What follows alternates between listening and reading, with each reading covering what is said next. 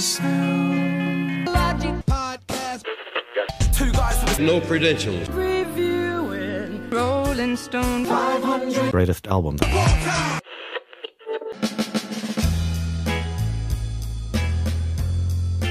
We talked a little off mic about the fact that by the time we were really into our music consciousness, Prince had evolved into the artist formerly known as Prince, and then the symbol that represented him for a while. Yeah.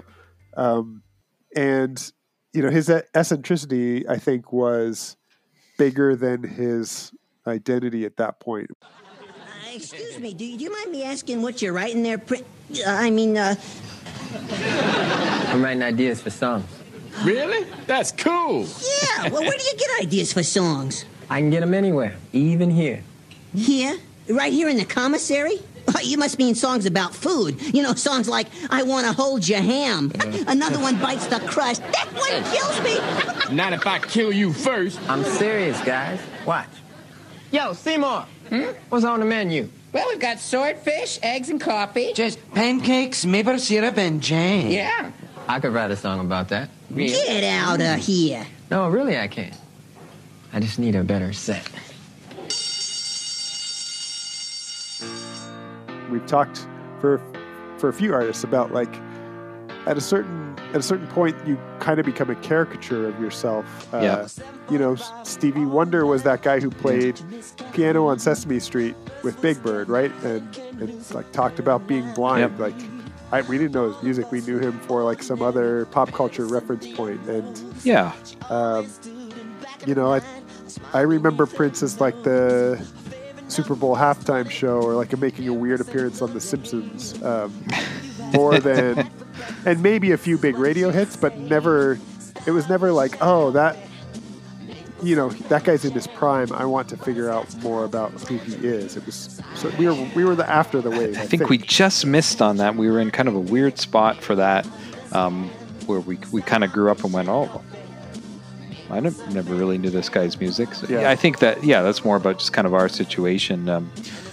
But yeah, just a ton of music. So I think that there's probably something about the diversity of the area we grew up in. It's changed a lot, obviously. Oh yeah, but we did not have much African American influence or African Canadian influence in our town.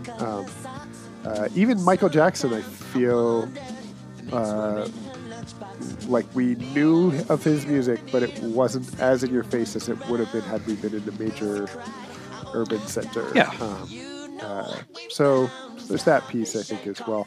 There are cultural touchstones, though. Like I really love. I think this is not the first time that I brought up the show New Girl on this podcast before, but they have an episode where they sneak into a party at Prince's house, and like all of the characters are just so head over heels to be able to meet Prince. Hey guys, can I talk to Nick alone for a second? You got it. Mm-hmm. Sure. You're taking it back? Is that how you really feel? Well, how do you feel? Hi. I'm Prince. So what seems to be the problem? Oh, how rude of me. I haven't given you enough time to freak out yet. You may do so now. Oh my god! Oh my god!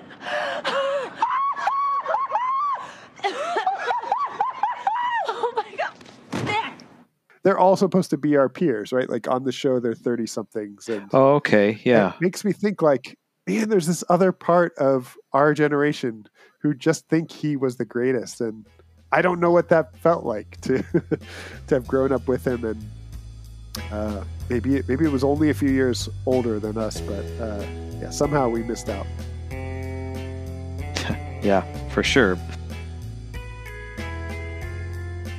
If you like what you hear, subscribe on your favorite podcast app and write a review.